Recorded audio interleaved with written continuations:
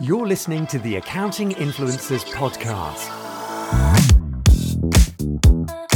This is your access to world-class accounting leaders, global influencers, and thought leaders. Discover what makes accounting firms great and accounting professionals world-class. Sponsored by Dext. Make the businesses you advise more productive, profitable, and powerful with better data and insights.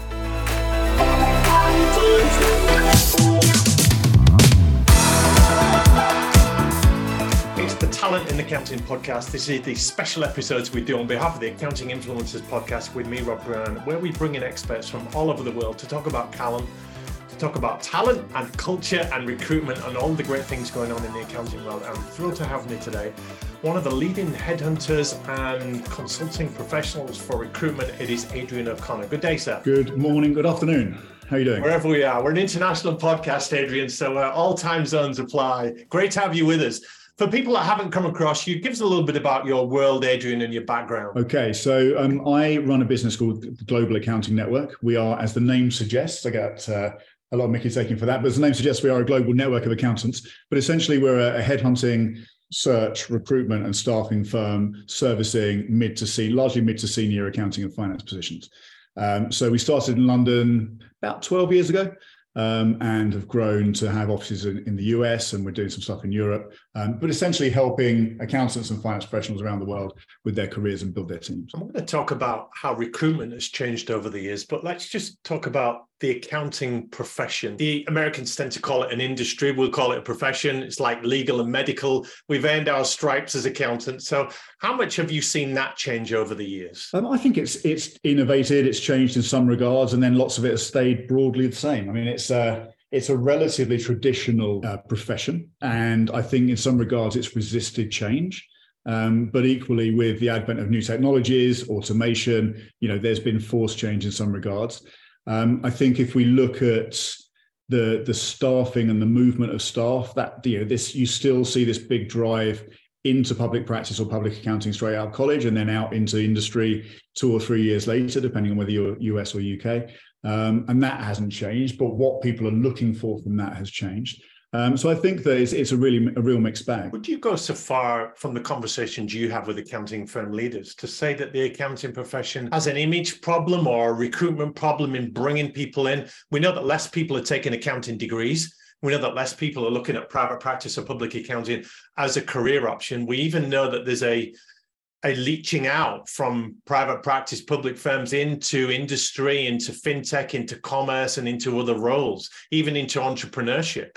So is that the accounting profession as a whole? I think the public accounting firms, the public practices have an image problem because the feeling is that people work really, really hard there for their training and through their tutelage, et cetera. And they get brilliant training for that, and they come out with their CPA or their ACA or whatever. But they work people really, really hard. They go from busy season to busy season. Audit can be repetitive. These are the conversations we have time and time again with people. And I think that that's probably more widely publicized with LinkedIn and social media and stuff than it used to be before all of that technology was there. So certainly that's an issue. I think that the vast majority of candidates we talk to do their qualification in public practice, and as soon as that's done, are looking to get out and looking to do something that's not audit and perhaps is more forward-looking or more commercial. So I think the accounting firms are constantly fighting against that. And then I think it's very difficult for accounting firms to differentiate themselves one against the other in the marketplace. And I think that can be a real problem as well. Why is it difficult for them to differentiate themselves? You're absolutely right. One website for a firm looks pretty much the same as another, the same shade of blue, the same fonts, the same promises, the same values, the same vacancies, the same buzzwords around career development.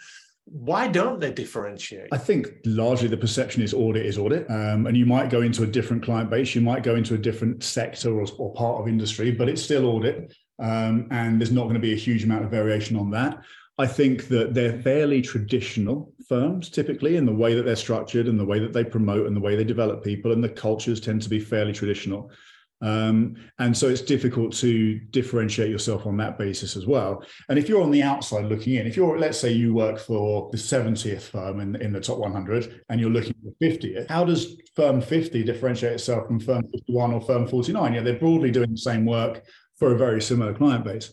And I don't think they think about employer branding enough, if at all. And that's not exclusive to the accounting firms. You know, we look at lots of work in commerce, and we work with brilliant commercial organizations whose brand is phenomenal, and they're really, really well known in their market.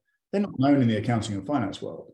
And so the conversation we're having quite frequently is, okay, you're trying to attract the best finance and accounting people you can, but you don't have an accounting and finance employer brand. So, we need to work with you on that. So it's not exclusive to the profession. It happens very often in commerce as well. You mentioned the term employer brand. It wasn't one that we recognized a few years ago. We had a corporate brand, which is how we put out our image to the outside world and attracted clients and customers, all of that. Then we had the advent of personal branding, which is how you as an individual sell yourself and what you stand for. But we're in an era now, particularly post-COVID, where the talent is in command, the talent's in control. You don't expect as an accounting firm that people will beat a path to your door and you can pick and choose. So the whole recruitment phase has changed, and this employer brand becomes a weapon, doesn't it, in the talent space, Adrian? Yeah, and it should have been for a long time. And we first started talking about it probably 15, 16 years ago. And first, you were ahead of the game then there, really. Yeah, we were trying to help clients with it even at that point. And we're talking about big clients as well, not just the small ones. But it is something that's really important. And I don't think enough companies put any thought into it. But the whole recruitment marketplace and ecosystem has changed almost immeasurably over the last 10 years. And I think that the industry itself probably is slow to catch up with what's gone on. I think the client base is probably even slower to catch up. Well, let's talk about the industry in recruitment, because if we're saying that accounting has an image problem or a reputation issue, what about recruitment? What are people saying about the recruitment industry right now? I don't listen. You're impervious. You've got thick skin, Adrian. It's rarely positive. So I think that the industry has a bad reputation, and I think some of that is deserved and some of that is self-perpetuating. But I do also think that the industry is kind of broken. So 25 years ago, I started my recruitment career. And at that point, there was no internet advertising. We just about had email. We used to fax CVs. There was no LinkedIn. If you got 4 or 5 applicants for a job, you were delighted. And as a job seeker, if you saw 2 or 3 jobs that caught your fancy, that was fantastic, because you're looking in the Times or whatever the trade publications are. The information age has changed that immeasurably. And so now there's so much white noise, and it's so easy to fire off applications, and everybody's got access to LinkedIn, so everybody can see all the people. And it just creates a whole new ecosystem in which we operate. And it's changed the way that recruitment companies have to work, and it should change the way clients work as well, but I'm not sure it has quite yet. But the one thing that hasn't really changed is the commercial model. And so clients largely still instruct multiple agencies. They work on a contingent basis, so they only pay on success. And it doesn't really set anybody up for success in the right way. And I would ask any of your clients, if you're working in an accounting firm and one of your clients said, hey, look, we've got this audit. It's a really complex audit. It's going to take some time. We'd like you to do it for us. Here's a 30-minute briefing. We're also going to give it to 3 of your competitors, and we're only going to pay the one of you that gives us the best result. How many of your audit firms would take that on? Goodness me. When you put it like that. Well, arguably, if you're good at what you do, you wouldn't take it on. Unless you're desperate for work, you wouldn't take that on. But that's what these firms are asking the recruiters to do. So if you're a good recruiter, you're looking at that and going, well, I don't want to take that on because I've only got a 1 in 4 chance of filling it. All of the work that I do will add value to that process, because I'll be consulting, I'll be helping them with job descriptions, I'll be helping them recognize what the market is doing and what's available in the marketplace. And so all of that stuff contributes, and I get paid nothing. And to do it properly requires a completely different mindset, I think. When accounting firms need to recruit, and let's face it, they all do now. Talent is in shortage, we know that. Accounting firms are growing because the demands placed on them by their business clients are heavier than ever. Not just the audit and compliance and tax work, but the advisory stuff and navigating through the complexities of a modern economic climate. So accountants are in demand. They've got to grow headcount. They need to capitalize on opportunities. They need more resource. Generally on that journey, their first port of call would be to recruit themselves, or even hire an internal recruiter and try and fix it. What are the flaws in that approach, Adrian? So I think internal recruiters have a really tough job, particularly in big firms. So quite often they are expected to recruit multidisciplinaries, right? So you might have IT roles, accounting roles, you might have support roles, you might have consulting roles, corporate finance roles, whatever it might be. And you're expected to be an expert in all of those, have a network in all of those, be able to make all of those roles sound attractive to a market where you probably don't know what people find attractive, and manage 50 vacancies all at once. And that's a really, really tough job. And I think that, that doesn't get recognized enough. And 90% of the time, those vacancies still get filled by an agency because the agency is deep in that marketplace. They have the understanding of that marketplace. They know what will appeal to the candidates and what won't. I'll give you an example. We did a retained search for a FTSE 10 company in the US recently. So it's a US role. And they'd had it 3 months with their internal recruiters and not got anywhere close to filling it. So we filled the first one in just under 4 weeks. And the candidate that we filled it with had been approached by the company directly, but hadn't gone for the job because the message that they sent didn't make the job sound attractive. Now, that's not the fault of the internal recruiters because they're not finance experts. So they didn't know how to market that role in the same way that someone like me does, because I've been doing it for 25 years in that marketplace. And so that's partly where it breaks down. And I think that the internal recruiters take on so much, but they can't be expected to be experts in everything. And I also think, if you look at the way the job seekers look for their roles now, the vast majority of job seekers find their jobs through agencies. They'll fire off applications left, right, and centre on LinkedIn, but they'll probably get their jobs through agencies. And if they've gone to the right agencies, those agencies will say, look, let me do this for you. Let's put together a plan. Let's work out what sectors, what segments of the market we should be going after. Let's look at who we know in that marketplace. Let's take that to market for you so that you can carry on doing your job and I'll go out and get you your next job. And that's a far more candidate-driven approach than it used to be. And I think it's really valuable. And that's typically how the best people are getting their jobs, I think. So a recruitment agency would then be the next step in the decision-making process for an accounting firm. Our internal recruiters are not doing it, or we haven't got an internal recruitment function, and our ads in the newspapers and trade publications are not working. So we need to engage some outside help. Now, let's pause briefly to look at the outsourcing and offshoring option as a way to boost capacity. When does that work and when doesn't it work, Adrian? I don't know the answer to that question, if I'm honest. I hate to say that, but I don't know the answer. I think I've seen so many work and so many not work and so many onshore, and you talk to one company on a Monday and they're offshoring, and they talk to another company on Tuesday, they're onshoring. It's just been a nightmare. And so I really don't know that there's a sort of magic answer to that.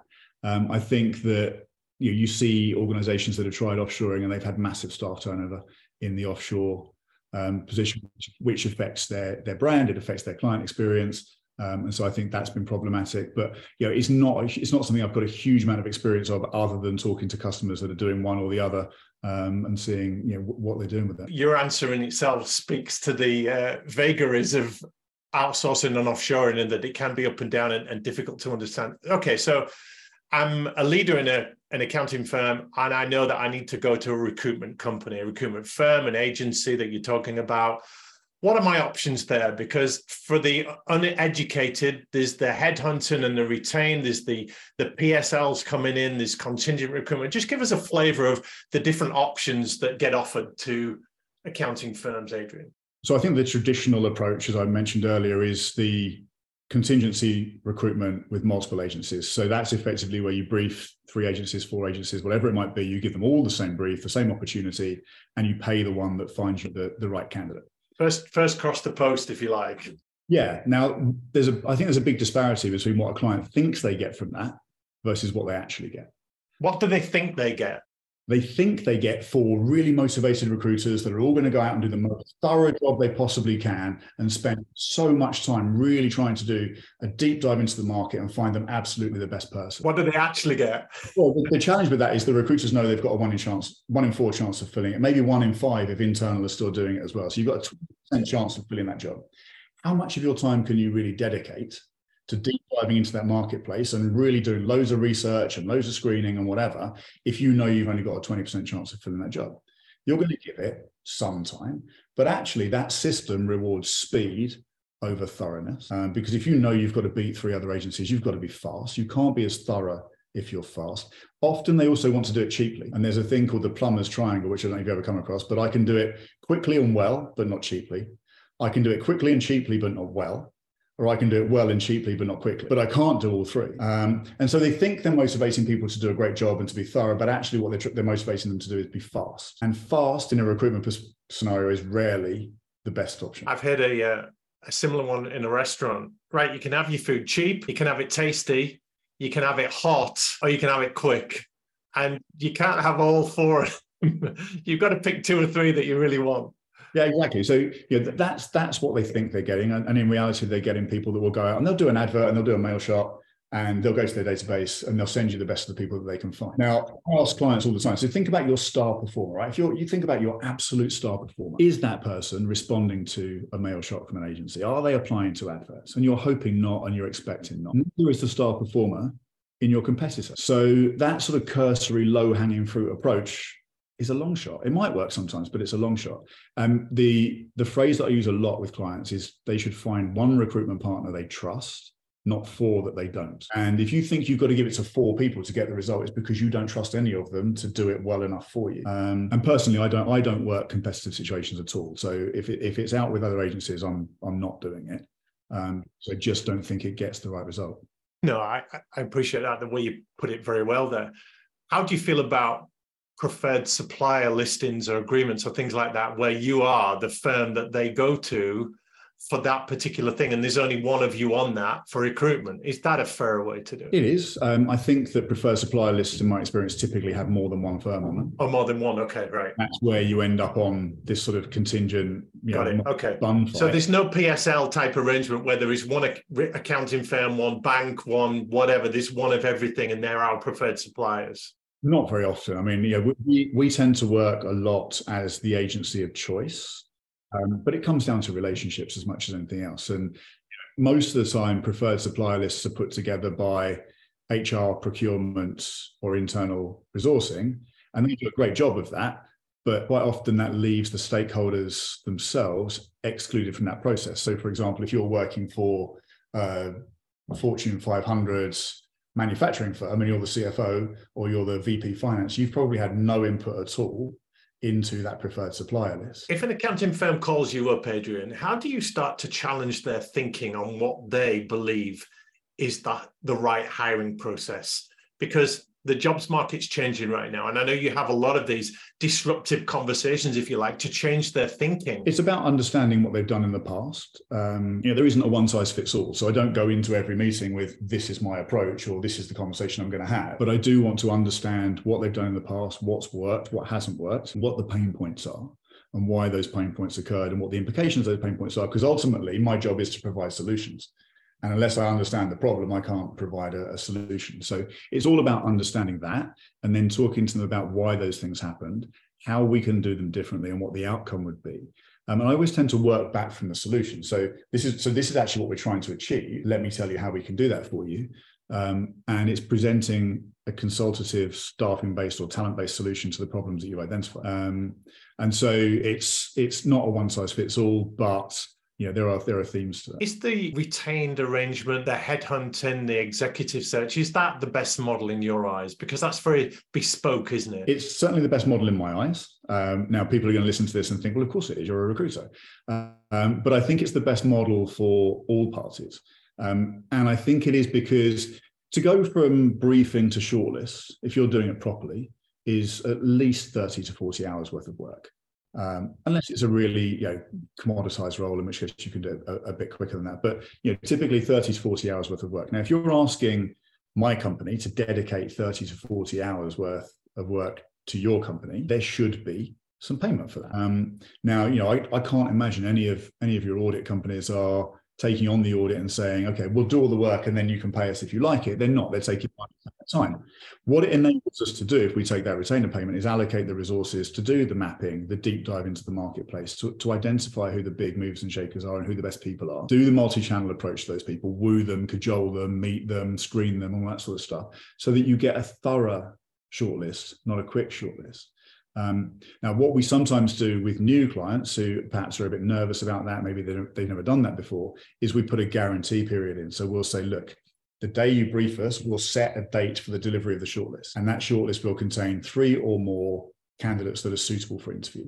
If we hit that date, all is good. If we miss that, we'll refund the retainer, because that's us saying we don't want money for nothing. We believe we can do this and we believe we're going to do it well. If we don't deliver, we'll give you that money back. And that can help with the risk management side of it. But we've never had to do that. We've never had to give that money back because we're realistic. And if we don't think we can do it, we won't take it on. And you said 30, 40 hours of work. That might surprise some of the listeners, watchers of this, but I heard of a firm recently that had a vacancy for an audit partner that remained open for a year. So there's a lot of work goes into filling that role that they've not been able to do, and they've not wanted to hire anyone else to do it. So what kind of work does go into that 30, 40 hours, Adrian, to get that short list of 3 or 4 quality people? So part of it is mapping. So mapping out the parts of the industry that we need to target for this job, mapping out the firms that we need to target for this job. A lot of it is trying to get responses from people. Because if you're a senior in an audit firm or a senior manager in an audit firm, you're probably working quite a few hours. I don't want to sort of belabor the point, but you're probably working quite hard. You're not sat on LinkedIn. We don't have switchboard numbers anymore, or switchboard numbers are not effective. So getting through to people is harder. So there's lots of multi-channel approaches, wooing, marketing campaigns, etc., that go into that. Screening. If we get a long list of 40 people, all of those people have to be screened. So they're screened initially over the phone, then the best of them are met, the reference checked, the qualification checked, all of the things that go into making sure that when I send you 3 people, 4 people, 5 people, they can all do the job, and you've just got to pick the one that you like the most. And that's how it should work. You shouldn't have to see more than 3 to 5 people, and all of those people are suitable, and you've just got to pick the one you like the most.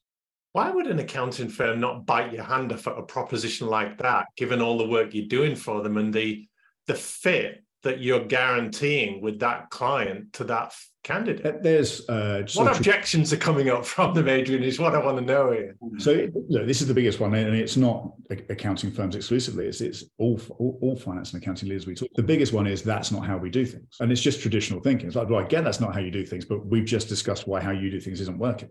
Exactly. If you always do what you've always done, you'll always get what you've always got. And so that's the biggest one. And then we've got to get it signed off by HR. And sometimes if there are lots of people in the decision-making chain, the person we pitch it to thinks that's brilliant, I love that idea. Then they sell it to somebody else without the same level of gusto, knowledge, enthusiasm. And that person says, no, that's not how we do things. So sometimes it's the decision-making chain. Sometimes it's traditional thinking. Often it's trust. I personally believe it's my job, or it's our job, to make the client trust us. And if they don't take that idea on because they don't trust us, then we haven't done our job properly. It's not up. The client doesn't have to trust us. They don't have to pay us up front. And if they don't do it, it's because we haven't made them comfortable enough to do it. And that's the biggest thing. We've seen a lot of change already in the accounting profession that you serve and the recruitment profession that you're in. What's coming up over the next few years, Adrian? How are things going to change even more, or is it just going to be more of the same? It's an interesting market because there is a lot of innovation, as there is in everything. There's AI, there's automation, all of that stuff. But we're also in a market where our customer base is actively investing in tools to not need us. And I think that's relatively unique. If you look at all of the big firms, they're all investing millions in direct advertising, direct recruitment, automation tools, ATS system, whatever, so that they don't need agencies. So for us, we're looking at, our customer base is actively fighting against us, but we still know that they need us. And that's quite an interesting dynamic. So from the agency side, we've got to be innovative and smart and lean, and we've got to use automation and AI and, do all the things that we need to do. I think that if you look at the last 6 years, I've never experienced such a dynamic period in recruitment. You went from 2019, where it was just higher, so many vacancies and hardly any candidates, and you're really, really challenging, to 2020, where the world fell apart and no one was hiring. Suddenly, the candidates are being made redundant, and you've got a bit more of your pick of things. To 2021, where it's like, we might have let too many people go, higher. And you hold a CV up in the air and someone hires it. To 2022, where it started to level off a little bit, and maybe some over recruitment had been done and they're letting people go again. And so it's been the most fluid that I've ever seen it. But through all of that, most clients haven't adapted their recruitment processes. They haven't changed their approach to the market. They haven't really thought about it. And I think that if you look at how businesses behave, any other supply chain issue, they'd be adapting, they'd be investing, they'd be looking at ways to win the battle for that commodity. If your business relied upon a widget, and that widget was absolutely essential to the success of your business, you would make sure you invested in your supply chain and you adapted and you incentivized your suppliers that provided that widget for you. We'll put your contact details and your firm on our show notes, Adrian, so people can get in touch with you. But just in closing, what advice would you give to decision makers in professional firms that are seeing the talent problem? They know they need to engage professionals. How do they choose the right recruitment partner? That's a very good question. I think look for the ones that challenge the status quo. If you think about a builder that's cheap, you don't want to use a builder that's cheap because it's important. And if they're cheap, they're probably not very good. It might be the same in recruitment. Someone that's really willing to work cheaply probably isn't very good because they're too desperate for the business. Look for people, if someone just fits in with the status quo and doesn't try and understand the problems, the challenges, and actually talks to you about solutions, they're probably not very good. So look for people that challenge you, look for people that ask you the difficult questions, and look for people that want to provide solutions. But our industry is the same. So if you look at the websites, they're all homogenous. They all look the same. They all promise the same things. They've all got the same values. They all talk about client first and teamwork. And you got to cut beneath it. I think the other thing is challenge your internal process. I think there's a big difference, actually, if you look at the UK versus the US, in my experience. In the UK, the stakeholder is typically much more willing to challenge the way things are done in recruitment internally than they are in the US. I honestly, if I knew the answer, I probably might have retired by now, but I genuinely don't know. But it was a big thing I noticed when I first started recruiting in the US. If you find a senior finance professional in a firm in the UK, whether it's commerce or public practice, and they're struggling to recruit and you've got a candidate for them, they'll interview that candidate. And if they want to hire that candidate, they'll have the battle internally to get that candidate over the line. That doesn't happen anywhere near as much in the US. And I don't know if it's more of a rule-based thinking. I don't know if it's because HR and procurement have more power, but I think it's far more difficult to find a stakeholder that will challenge that internal process. And if your internal process isn't working, and if your success is dependent upon bringing in the best talent, you've got to challenge that. Your career depends upon it. Your team depends upon it. And I think we need to see more of that. And at the Global Accounting Network there, you don't just work for the clients, you represent candidates too, don't you? So you will take candidates to market, as it were. You'll be approached with resumes and CVs and can you find me a place? So what advice, finally, Adrian, would you give to accounting professionals that are out there, perhaps a little bit unsettled? They're looking for something. They don't know where that is. They don't know what's available. They want some representation, if you like, somebody to stand in the gap. What's going through their mind and what should they be asking themselves in coming to a place where you can help? So I think that the market is challenging at the moment. And I think that's causing some nervousness in terms of people moving. That maybe people are putting their career a little bit on a back foot in order to stay put and be safe. I don't think that's necessary. I think that you can go out and speak to people. You can speak to agencies. You can get a feel for the market without putting yourself at risk. I always think that in the same way it's difficult to differentiate between the accounting firms, it's difficult to differentiate between the recruitment firms. And you've got the big firms, the Michael Pages, the Robert Halfs or whatever, that are ubiquitous and everybody knows of them. But quite often they don't have a great reputation. You can be a bit heavily commoditized if you work with them. Bit of a number.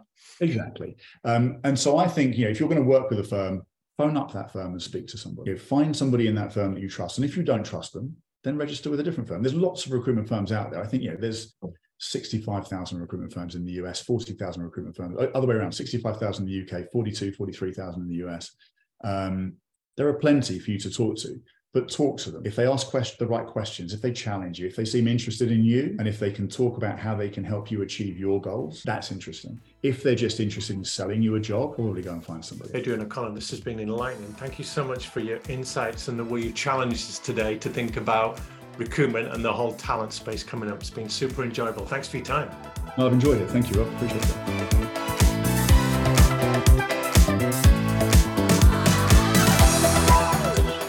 You're listening to the Accounting Influencers podcast.